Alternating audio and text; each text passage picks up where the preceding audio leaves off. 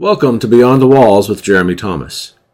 Today we have a small taste, an appetizer, a short snippet of one of Jeremy's recent teachings covering the key point or key doctrine from that sermon.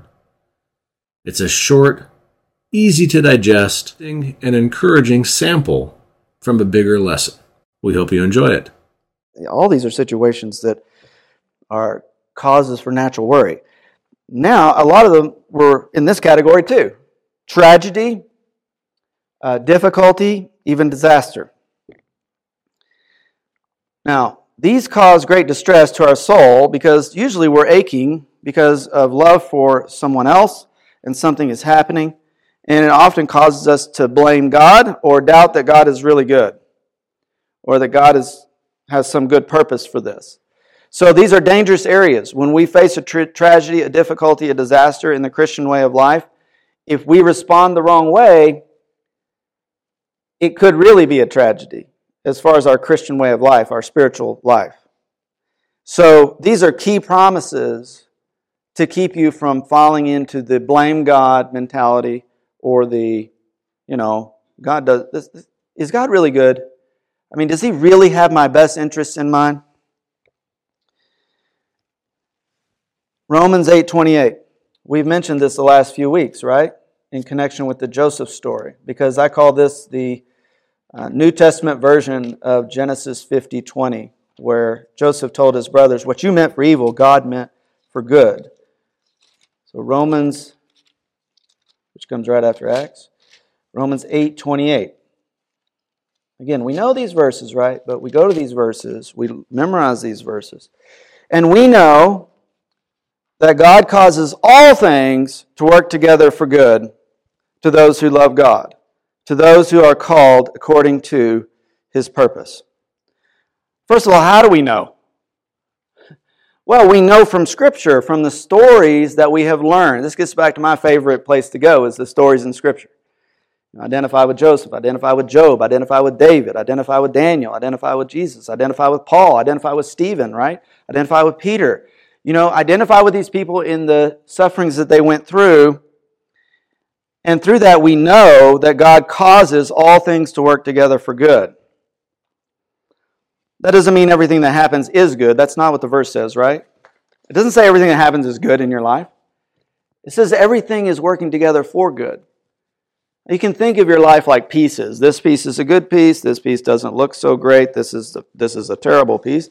This is a pretty good piece. Oh, I really love this piece. Okay. And most of the time we just want to live in the really good pieces, right? That's natural. What happens to your spiritual life when everything's just really peachy, though? I mean, are you able to keep up the intensity of your prayer life? Are you able to search the Scripture? Are you doing that when everything's like peachy and perfect? And, not typically. It's not the human way. The human way is, go on cruise control in the Christian life and just sit back and enjoy it. And then when we have difficult time, what happens? Suddenly, we're in the Bible. We need answers. We're praying, right? We're coming to the Lord, So, in the end, all these pieces of your life, whether they're dull or beautiful, dark, together they're working together for some good end. My grandfather would do stained glass. He did stained glass for decades. And he did the Methodist Church where we lived in Paris, Texas, where I grew up. And it's a huge, amazing church. I don't know how high it goes up, but it reminds you of something you might see in Europe or something. But and he did all those windows with a team, He did it throughout his life. Now, if you look at just some of the pieces of glass, you'd say, that's ugly. That is an ugly color. But if you look at them in the whole panorama of the panel, it's beautiful. And that's the way of looking at your life, that there are dark spots, places that are not beautiful, but in the end, God is working together to a beautiful panorama. Okay? And we can trust this promise because we've seen it in the lives of others. Okay? This is true for those who love God, which is all believers. That is, those who are called according to His purpose. This is all believers. Okay? So, God is at work in your life to bring about some good end. We can't see the end from the beginning, but we know Him who can see the end from the beginning. And so again, we're to trust Him. We're to trust Him. Let's go to another one. John 16:33. I use this one a lot whenever I'm being opposed. Sometimes you get opposed as a pastor. I'm sure you get opposed too. I don't know all the details of your life, but you do. But you'll notice in John 16:33, part of the end of the discourse here, these things I have spoken to you so that in me you may have peace. Speaking of the things he's just described. So evidently what he just described could be cause for not having peace, but he wanted them to have peace. He says, in the world you have tribulation or distress or affliction, but take courage, I have overcome the world. Okay, you do have affliction, you do have distress, you do have difficulty in this world. Some people have come to me and said, well, this means the church is going to be in the tribulation. The 70th week of Daniel. No, it's just a common word. It means affliction, distress, difficulty. This is not talking about the future tribulation. You're not going to be in that. But in this world, you are going to have difficulty. You're going to have distress. He says, but take courage, I've overcome the world. So how does this work? Well, the command is take courage. The situation is trouble or distress. The basis for doing this, taking courage, is He has overcome the world. Has He not? Has the Lord Jesus Christ not overcome the world? They put Him to death, but God raised Him. And He ascended through the heavenlies, Hebrews, and He took His seat at the right hand of the Father on high. Now He sits high above all rulers and authorities in the supreme place in the universe. Oh yeah, He overcame. Okay?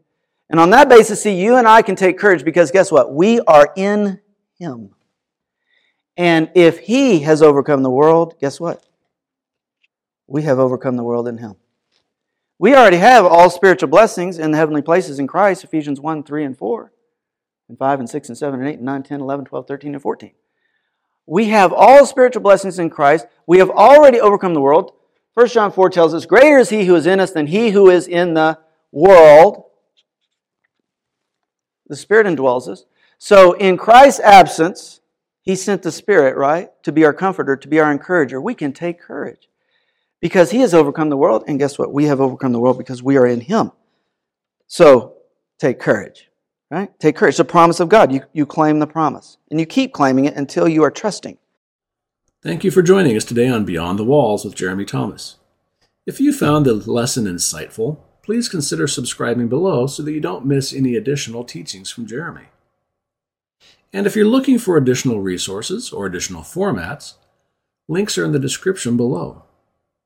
But above all, we want you to be encouraged and exhorted by the very Word of God. We hope that Jeremy is opening it up to you in a way that makes it even more understandable than what you've known in the past. So until next time, take care.